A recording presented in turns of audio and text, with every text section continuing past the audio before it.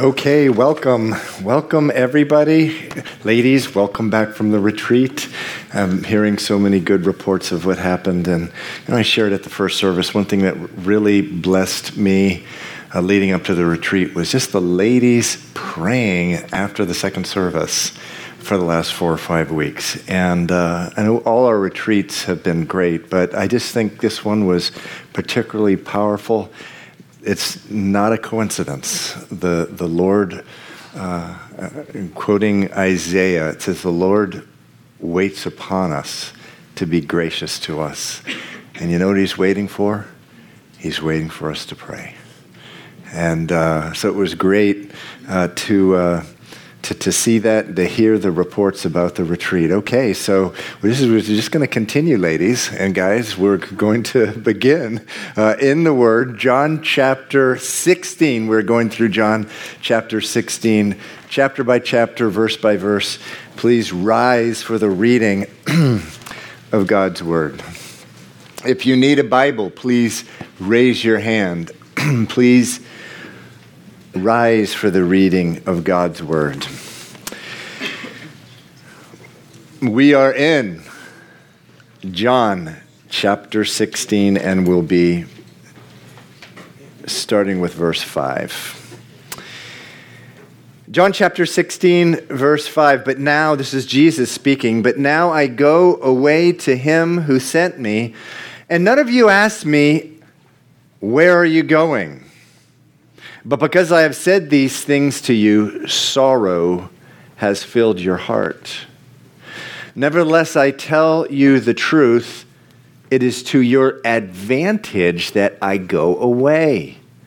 For if I do not go away, the Helper," it's a reference to the Holy Spirit, "the Helper will not come to you, but if I depart, I will send him to you. And when he has come, he will convict the world of sin and of righteousness and of judgment.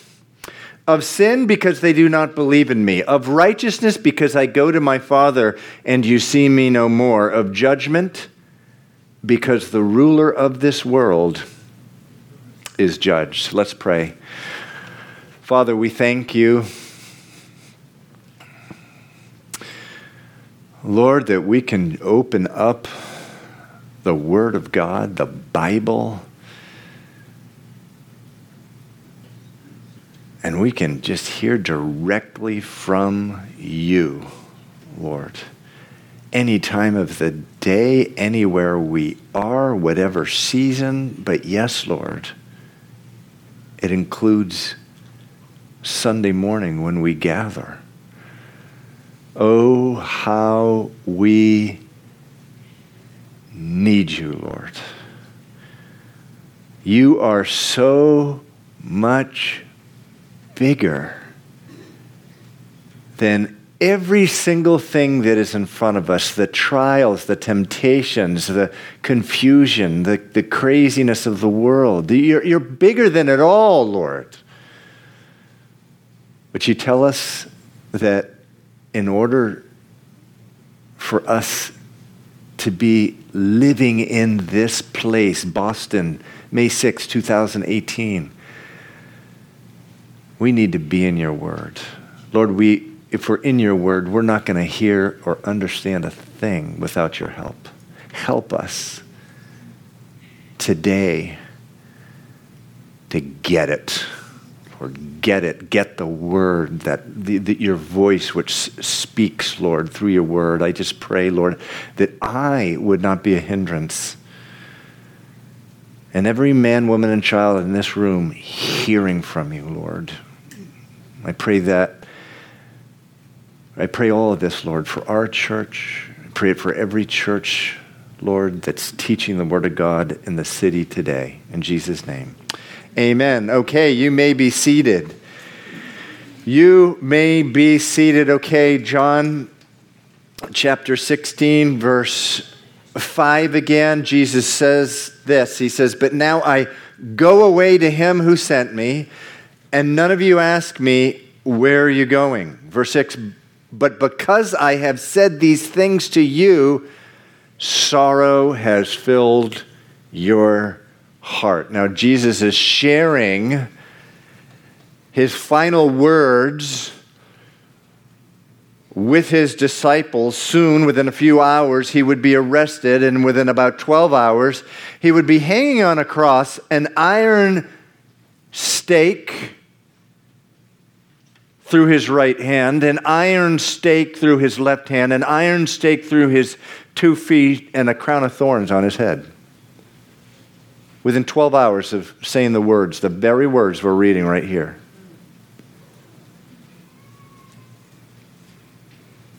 Now it says in verse 6 that the words that he's already been sharing up to this point had filled their hearts with sorrow. Again, verse 6, because I have said these things to you, sorrow has filled your hearts.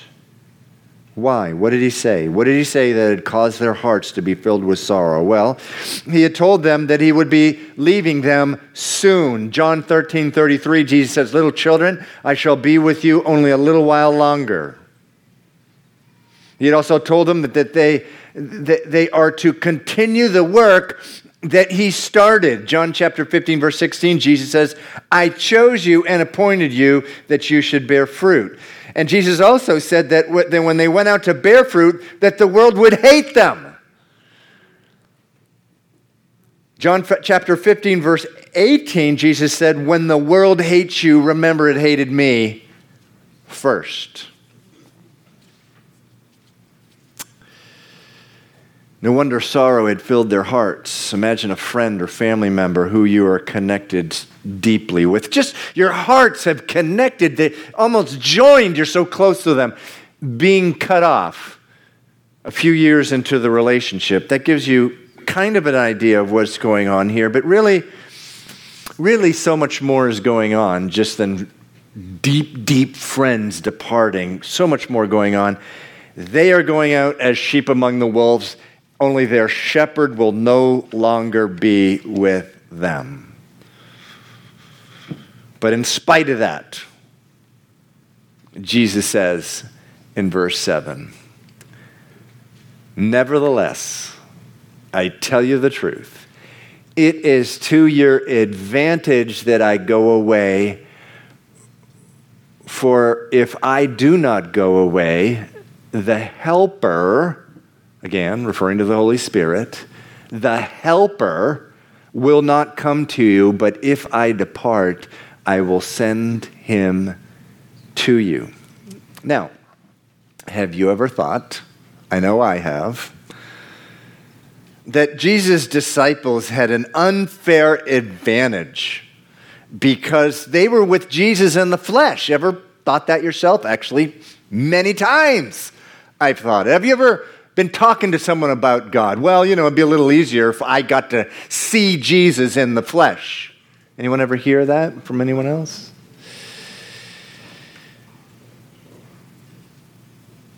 Well, next time you think that or hear that, remember this verse. Jesus is saying exactly the opposite. He's saying they will be better off if Jesus goes. Why?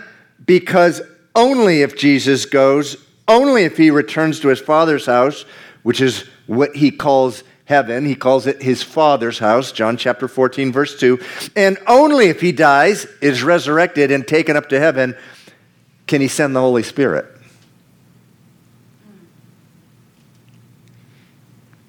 Anyone remember what Jesus said right before he was taken up into heaven in Matthew 28, verse 20, famous words. Right before he was taken up to heaven, he said this, I am with you even to the end of the age. Well, how's he going to be able to be with them if he's not with them? By the Holy Spirit, who Jesus would send to them after he was taken up to heaven, just as he had promised he would do right here in verse 7 of John chapter 16. Again, it says there at the end of verse 7, I will send him to you. And we've been talking a lot about the doctrine of the Trinity in our study of John. God the Father, God the Son, God the Holy Spirit, three persons, yet one, perfect in unity, a mystery. We cannot understand it. We're like a little tiny grain of sand in the Sahara Desert. We're not going to be able to fully understand the nature of God. God the Father, God the Son, God the Holy Spirit, three persons, one. It's a mystery. But here you have it discussed in these very verses that we're reading right now. When the Holy Spirit is sent to the disciples after Jesus is taken up in heaven, it is Jesus himself who is coming to them. Only when he comes to them, Jesus is not just with them, he is in them. John chapter 14, verse 17. We've already been through this a couple months ago. Sean, can we have this? Thank you. Jesus says, I will pray and the Father will give you another helper, the Spirit of truth. Now he dwells with you, but then he will be in you. In Acts chapter 1, Jesus is taken up to heaven. He's taken up to heaven about 40 days from this time in John chapter 16. About 40 days, he's actually taken up into heaven. His final words were in Acts chapter 1, verse 8, you shall receive power when the Holy Spirit has come upon you, and you shall be witnesses to me. In Acts chapter 2, the Holy Spirit comes down on the disciples of Jesus. And listen, from that point on, from Acts chapter 2 on, all the way to May 6, 2018 and beyond, anytime a man or woman believes in Jesus, receive him as Lord, as King of their life, they receive the Holy Spirit. Ephesians chapter 1, verse 13 says this, having believed, this is Paul speaking to the church of Ephesus, you were sealed and given the Holy Spirit of promise. I add and given because the same verse in 2 Corinthians uses the word given. Having believed, you were sealed and given the Holy Spirit of promise. So the Apostle Paul is later able to tell the Corinthian church in the last chapter of 2 Corinthians, he tells them this, do you not realize that Christ Jesus is in you? It's the doctrine of the Trinity shouting out from the pages of the Bible. God the Son is in you because God the Holy Spirit is in you. So, how is Jesus able to say to his disciples right before he is taken up to heaven, I will be with you even to the end of the age? Because the Holy Spirit who had been with them would be in them. So Jesus is with them. He's more than with them. He is in them. So back to John chapter 16, verse 7. Jesus says to his disciples, it is to your advantage that I go away. You are better off if I go away. Now let me just give you some practical examples of that. What he's telling them is you'll no longer just see that peace that I have. Just think about it. They got to see the peace of Jesus every day. They didn't have peace themselves. There's a record of the disciples up to this point. They had no peace themselves, but they could see that peace. Wow, look at that peace. Ever see just a man or woman of God that just has a peace over them? And that's how they were. They saw that peace. Now you see the peace, but then you will have that peace living inside of you. And then he says, as well, think about this. No longer will you just see the joy of Jesus. And we've been here and we'll be here again. No one has more happiness and joy than God. And they saw that. Yes, he's called a man of sorrows. It's a different sermon for another time. But he was a man who knew joy. They had that joy. They saw that joy. They didn't have joy themselves. But that joy would be in them with the Holy Spirit. When they received the Holy Spirit, they would have the joy in them. That's why Jesus is able to say in John 15, verse 10, "You will abide in my joy." It's not like you're trying to get joy from the outside. Joy's on the inside. You will abide in my joy. No longer will you just have to see the love of Jesus. Can you imagine seeing day in and day out the love of Jesus? Just that love. Choosing others before self from morning to evening. All day, that love. But it would no longer be just seeing the love of Jesus. When the Holy Spirit came upon them, they would have the love of Jesus. And that's why Jesus is able to say in John 15, verse 9, "You will abide in my love." Everyone with me? They will be better off if Jesus leaves them. Now think about just a couple months prior to the time of John chapter 16. Jesus is making his final journey to Jerusalem. Some of you know this story. He has left where his home is in the northern part of Israel, of what we know as Israel. He's traveling south to Jerusalem, his final journey to Jerusalem. He has a Samaritan village that he needs to pass through, so he sends a couple of his disciples into the village. "Hey, Messiah is coming. Messiah is coming. Can you prepare a place for him here?" And what did they say to the disciples in that village? Get out of town, man. Get out of our town. We're not receiving that man who you call Messiah. We don't want him here. What happened next? The Bible says that James and John ran back to Jesus and they said, "Hey, Jesus, the Samaritans don't want to receive you. Do you want us to call fire from heaven to destroy them, just like Elijah did? Do you want us to call fire from heaven and just make all these bodies of flesh ashes, incinerate them, destroy them? Jesus, is that what you want?" What was Jesus' response? Book of Luke. He says to them, he says, "Guys, you have no idea what manner of spirit you are, for the Son of Man did not come to destroy lives, but to save lives." Now, a few months after that, those same two guys, James and John, received the Holy Spirit. And today, who do we know John, the Apostle John, as? He's the apostle of what? Very good. The apostle of love.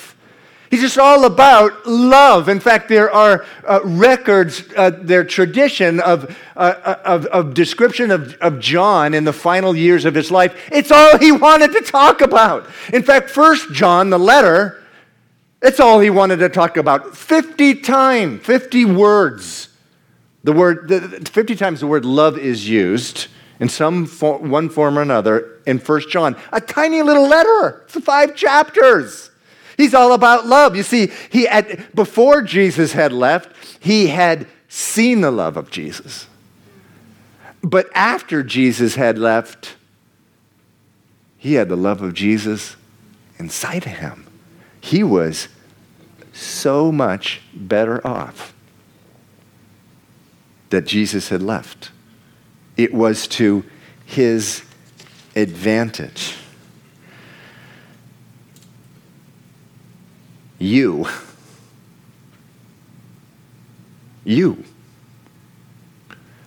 are so much better off with Jesus having left. You're so so much at an advantage to every human being who lived at that time, who was able to come in contact with Jesus. You have an indescribable advantage, Calvary Chapel in the city. Because having believed, the Bible says you were sealed, you were given the Holy Spirit. The Holy Spirit, which enables you to love. I mean, James and John, they're calling fire down to destroy that Samaritan village. It's not as if they had been with Jesus hearing his teaching for 3 years. I mean, for 3 years he had taught them, love your enemies, Luke chapter 6, verse 20. Do good to those who hate you. Bless those who curse you. Don't rain fire down from heaven. Again, when they came to arrest Jesus, the Apostle Peter picks up a sword and hacks off the ear of the high priest's servant. Jesus said, put the sword down. Those who live by the sword die by the sword. That is not the weapons of our warfare and our carnal. They're about love, the Bible says. And listen, Calvary Chapel in the city, or if you happen to be visiting here today, if you're not loving people, you're nothing. You're nothing. I'm nothing. And that's not just me talking. The Apostle Paul says in 1 Corinthians 13, verse 2, though I have the gift of prophecy and understand all mystery and all knowledge, and though I have all faith so that I could remove mountains, but have not love, I'm nothing. You need the Holy Spirit. You need him. We need the Holy Spirit.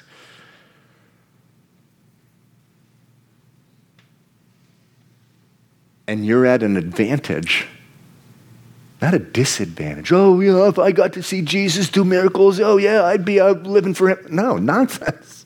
So many people saw his miracles and turned away. John chapter 6, verse 66, it says most of his disciples turned away and followed him no more. You have the Holy Spirit, which enables you to love. But listen, what's going on here in John chapter 16 was so much more about love, about loving people. Yeah, they needed to love people, but that meant talking with them. Oh no, God, please, I'll love people. Just please don't let me have to say anything to them. Again, Acts chapter 1, verse 8, right before he was taken up to heaven, his final words, he's saying to his disciples, and he's saying to his disciples, he says, you shall receive power when the Holy Spirit has come upon you, and you shall be witnesses to me. Your life and your words shall be a witness to me. You will tell people about me, and the words that you speak will be backed up by the power of a life lived by the power of the Holy Spirit. But you have to open your mouth. You have to speak. So you have the disciples here. They're listening to Jesus. He's speaking to them. Again, just a couple of hours before he's arrested. And no doubt they're thinking, well, okay, it's one thing to love people, another thing to talk with people, especially when those people are more educated, more sophisticated, have more money, they're cooler, they're more beautiful, they're more popular than me, especially when those people look down upon me, especially when those people are intimidating, especially when you are talking with them about what? John chapter 15, verse 8, their sin, the righteousness of Jesus, and the judgment to come. Oh my. Do I need the Holy Spirit? Verse 8. Jesus says, and when he, the Holy Spirit, has come, he, through you, you have my permission to write this note right in between he there and will, he through you, through your words, through your lives, will convict the world of sin and of righteousness and of judgment. And then he continues. Of sin, because they do not believe in me. Of righteousness, because I go to my Father and you see me no more. Of judgment, because the ruler of this world is judged. Jesus is telling them that the Holy Spirit, through you, yes, you, through you, is going to be a witness to the world of Jesus Christ. And if you're in the disciples' shoes, I mean, this is a fearful thing, right? Because he's telling them to go out, but of course, who's no longer going to be with them? It's the one of whom it was said, no man ever spoke like this man.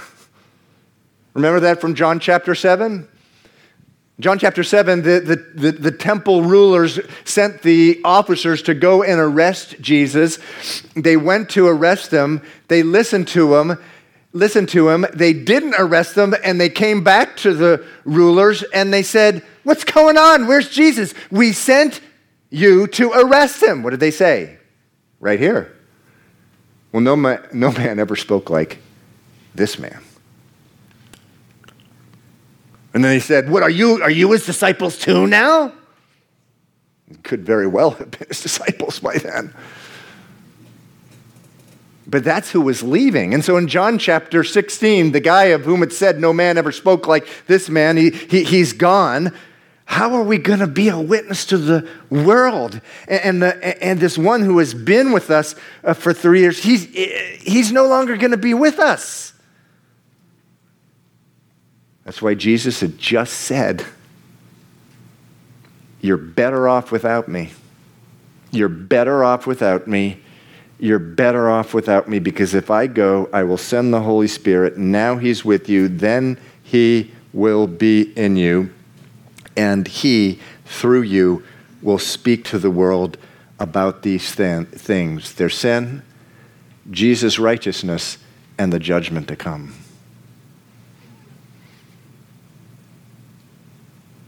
So what actually happened with these guys? What actually happened?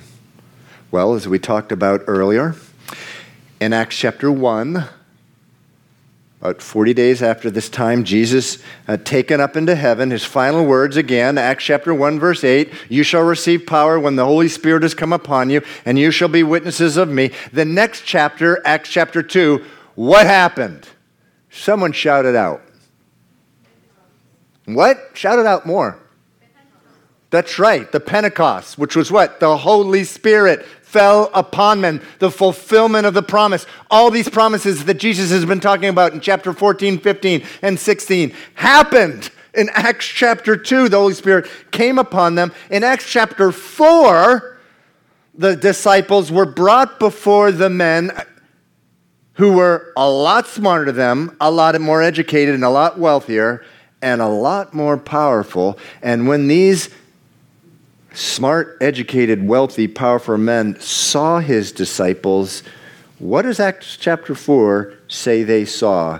Acts 4 verse 5 says this, the rulers, elders, and scribes saw that they were uneducated and untrained men, and they realized they had been with Jesus. Now, why did they realize they had been with Jesus? For one reason and one reason alone. Jesus was in them. Because prior to Acts chapter 2, these guys, Holy Spirit hadn't come down yet, they were all hiding under beds and enclosed homes in Jerusalem, terrified, their knees chattering. They were hiding from the authorities. They received the Holy Spirit, And it says, though they were uneducated, though they were untrained, we better not mess too much with these guys. They have been with Jesus, not knowing what? That Jesus was inside of them. And so what were these uneducated and untrained men? What did they tell these more educated, these more powerful, these more beautiful, more wealthy people? What did they say to them? Right up to their faces, what did they say? Acts 4, verse 12. There is salvation in no other. This is what they were saying to these wealthy, educated, highly degreed men. There is salvation in no other, for there is no other name. What's the name? Jesus. There is no other name under heaven given among men by which we must be saved. And what was the result? Acts chapter 6, verse 7 says this, then the word of God spread, the number of the disciples multiplied greatly in Jerusalem, and a great many of the priests were obedient to the faith. Those wealthy priests, they were the priests at that time were wealthy. They were more educated than everyone else. They were more popular. They were the power brokers in Jerusalem. And many of the priests were obedient to the faith. So men and women of Calvary Chapel in the city, if you take one thing from this sermon, please take this, and you've probably already guessed what I'm going to say. You are not at a disadvantage because you weren't physically with Jesus 2,000 years ago. In fact, you are better off. In real fact, you are indescribably better off. You have the Lord Jesus living inside of you. Only understand this. You need the Holy Spirit. You need Him. You need the Holy Spirit to love. You need the Holy Spirit to pray. And you need the Holy Spirit to talk. And that only happens when you surrender to the Holy Spirit. In the book of Galatians, it says, walk in the Spirit and you will not satisfy the lusts of your flesh. Rather, you will be filled with power. So many of you here in this room, you're going to, the circles that you're in, you're with people smarter than you. For a lot of you, they're older than you. They're more experienced than you. There's a lot of stuff that they know better than you. They're more powerful than you. They got more money than you. You got to open your mouths. You have to open your mouths. You got to talk. You can't love. Most of the time, you can't love without also speaking. I just share a story of mine that happened, like 15 or 16 years ago. I had just started in the private workforce, worked for a company here in Boston. It was before I was a full-time pastor. And actually, it was before the church started here. And I worked for a really, really, really important man in my company. He was a Jewish man. He was a real smart man. He was an experienced man. He used to be a partner at a very prestigious New York law firm. He was responsible for obeying the rules and the ethics of probably about 20,000 people in my company. I worked for him for 1 year. Real smart guy. His name was Michael. First name, and last name were the same name. I used to love how he would answer the phone. Michael. That's how we answered the phone. Michael. And, people were like, people, when they were behind closed doors, what was his mother thinking of? I mean, I thought it was the coolest thing in the world. I really do.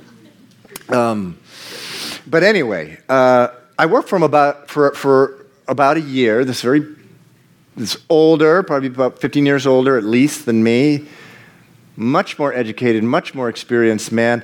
And then I went on to a different job in the company, and he asked me if I wanted to go to dinner, and I said, well, are we allowed to, anything you want to talk about? He goes, no, you talk about anything you want. And I said, well, can we talk about God? He said, okay, we'll talk about God.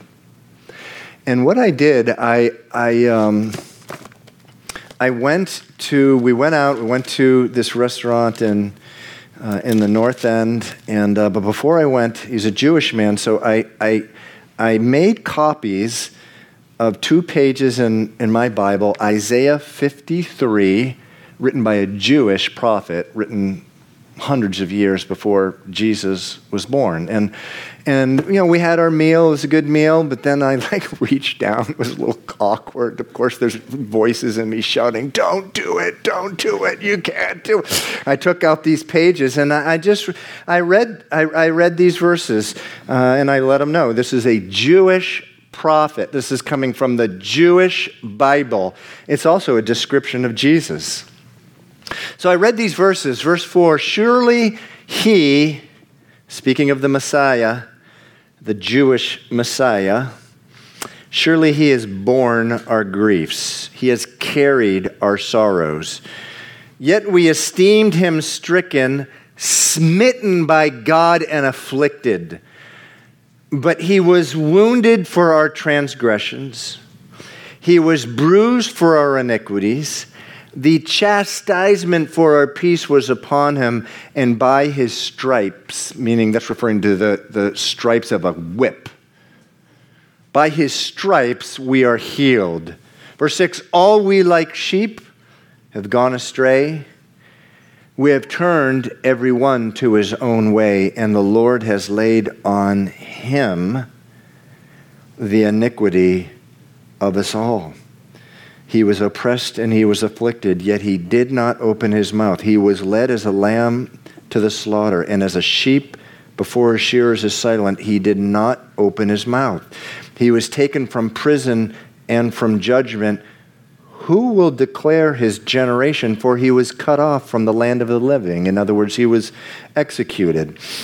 And they made his grave with the wicked, referring to the 2 thieves, but with the rich at his death, referring to the tomb of Joseph of Arimathea, because he had done no violence, nor was any deceit in his mouth.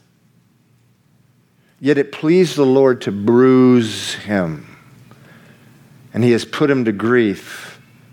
And then referring to the resurrection, it says, when you make his soul an offering for sin, he shall see his seed, he shall prolong his days, and the pleasure of the Lord shall prosper in his hand. He shall see the labor of his soul and be satisfied. By his knowledge, my righteous servant shall justify many, because he will bear their iniquities. And so I read this to him, and after I finished, he said, well, that's interesting. Obviously, that was written after Jesus was crucified. And I said, well, no. You can do the research, Michael. I mean, even people who are opposed to Christianity, and any Jewish scholar you can find, they will tell you this was written hundreds of years before Jesus was crucified, the Dead Sea Scrolls. This is all a matter of public record. And then I just gave the results to the Lord. Now, a few years later, he died, got cancer, and he died. I don't know what he did with that knowledge or those 2 sheets that I left with him. But I got to tell you, there's only one way I was able to do it, and that was by the power of the Holy Spirit. Because it ain't in me to be talking what the world thinks is foolishness, as 1 Corinthians chapter 2, the world thinks it is foolishness, and me to be talking what the world thinks is foolishness to someone smarter, more experienced, more powerful than me. So I want to close with this. Let's go back to John chapter 16. Jesus tells them now again what they're going to go out and share, and he's telling you. He's telling you. You have been blessed so immeasurably by the Lord. His grace has been exceedingly abundant in your life. And now you must open your mouths. God wants to save this city. He wants to turn the city upside down. That's not just gobbledygook from a preacher. That's God's heart for the city. He loves the city of Boston. And he wants to use you to do it. And this is the message. He says, verse 8, and when he has come, he, through you, will convict the world of sin and of righteousness and of judgment. Of sin, because they do not believe in him. Of righteousness, because I go to my Father and you will see me no more. Of judgment, because the ruler of this world is judged. I want to quickly take those one at a time. We need to open our mouths about sin. By the Holy Spirit, we need to speak about sin and to call sin, sin. You know, today there's all kinds of discussion about what sin is, and people are redefining sin. Now, I'm here to tell you, and I know this is a heavy, difficult thing, but I gotta be faithful to the Lord. Homosexuality is a sin. It says that in the Bible. No matter what the press is telling you, no matter what the government is telling you, homosexuality is a sin. Romans chapter 1, God gave them over to their sin, and women exchange their bodies with other women, and men exchange their bodies with other men. That's clear. You know, smoking weed, even though it may be legal, that's sin. And doing coke and heroin, if someday they become legal, that's sin too. Embracing a gender identity that's not your biological one, that's sin. Having sex before marriage is sin. A man lusting at someone who's not his wife, that's a natural thing that every Christian man struggles with. But just because it's natural doesn't mean it's not sin. Don't let the world convince you that just because something's natural, it's not sin. But look, speaking against, talking trash about your boss, that's sin. Talking about a coworker, about whatever, they took the credit for something that you did or whatever, that is sin. But hear me out here. Remember the verse that we're talking about now. It says, of sin because they did not believe in me. Someone wants to discuss sin with you, quickly tell them what the Bible says, but move on to what Jesus wants you to move on to, and that is Jesus himself. It says, of sin because they didn't believe in me. Get them, change the conversation by God's grace to the fact that, okay, look, the Bible does say that's sin, but can we talk about Jesus now? The Bible says he lived a perfect life without sin. He was tempted in all things, but without sin. The Bible says that he was crucified for your sins. The penalty for your sins is death. He died for you, and then he rose again. What are you going to do about him?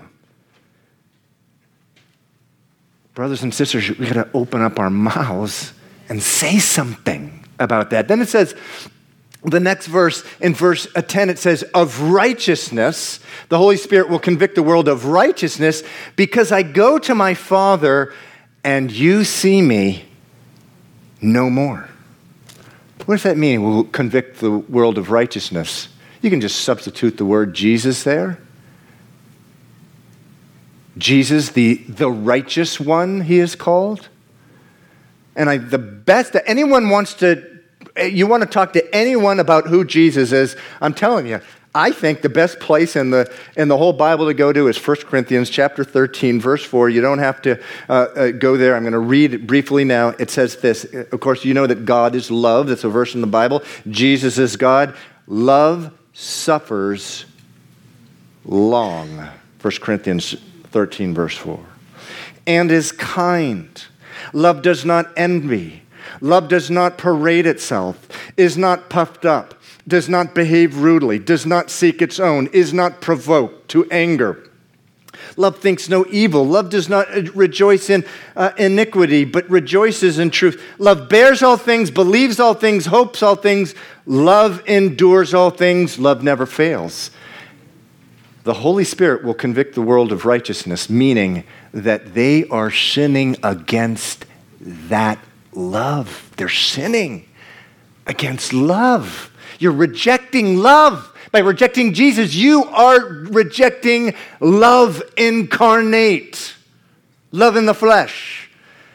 And then finally it says in verse 11, the Holy Spirit through you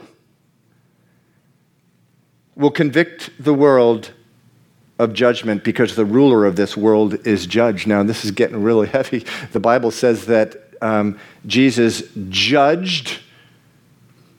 1 John chapter 3, it says, for this reason, Jesus came to the world to destroy, to judge the works of the enemy.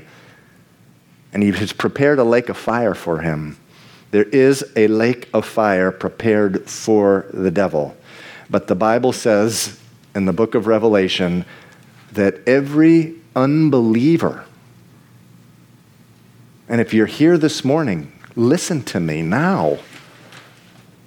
Every unbeliever will join Satan and his demons, the fallen angels, in that lake of fire. This is real stuff.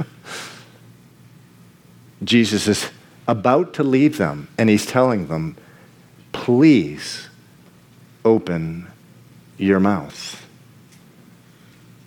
There's a judgment to come. Romans chapter 14 says this, we shall all stand before the judgment seat of Christ, for it is written, this is speaking of the whole world, as I live, says the Lord, every knee shall bow to me, every tongue shall confess to God, so then each of us shall give an account of himself before God. Jesus says, by every idle word that you make, every careless word, you will be judged. You will need to give an account. So is the account that you're going to give, well, I was good enough, I lived a good enough life to go to heaven, with a backdrop that you rejected the Son of God who came to die for your sin. The Bible says that there's judgment waiting on that person. Look, I'm going to ask the worship team to come up, and I'd like for you all to stand, if you could stand at this time. While the worship team is playing, I want us to do business with the Lord. I mean, this is like serious stuff. One thing I like about reading chapter by chapter, we can all stand at this time for the closing worship song. One thing I like about chapter by chapter is that we are, as preachers of the Word of God, I have no choice but to go through these verses. These are very heavy verses. But you know something? The issue here is this. You've received the Holy Spirit if you've received Jesus as your King. But are you surrendered to him? And do you ask him to fill you every single day? The Bible says that having believed, you've received the Holy Spirit. But it also says this, be not drunk with wine, but be filled with the Holy Spirit. Be filled. There's only way to be filled with the Holy Spirit, and that is to say, God, I got myself drunk on wine. I am thank you that your blood covers that, your grace covers that. But now, would you fill me with the Holy Spirit? Would you make me drunk by the Holy Spirit and not by all the stuff? I'm just drunk on the pride I get at my job, or I'm drunk at the, whatever, the laughs that I get at work by saying stupid stuff. Fill me with the Holy Spirit. The good news is this. Luke chapter 11 says this. This is Jesus speaking. For everyone who asks, receives. Raise your hand if you've heard that verse before. For everyone who asks, receive. So if all of you who raised your hands, and those of you who didn't, did you know the context? The context is right here. If a son asks for bread from any father among you, will he give him a stone? Or if he asks for a fish, will he give him a serpent instead of a fish? Or if he asks for an egg, will he offer him a scorpion? If you then, being evil, know how to give good gifts to your children, how much more will your heavenly Father give the Holy Spirit to those who ask him? So as we worship together, and as I told the first service, feel free to kneel. I'm going to kneel, but feel free to kneel and just acknowledge this before the Lord. Confess this either with your, just audibly or just in your hearts. Lord, I'm better off today in 2018 than as if I were with you physically, because I have the Holy Spirit. Only, Lord, please, I need you. I need the Holy Spirit. Fill me. Can you do that as we worship? So let's worship together.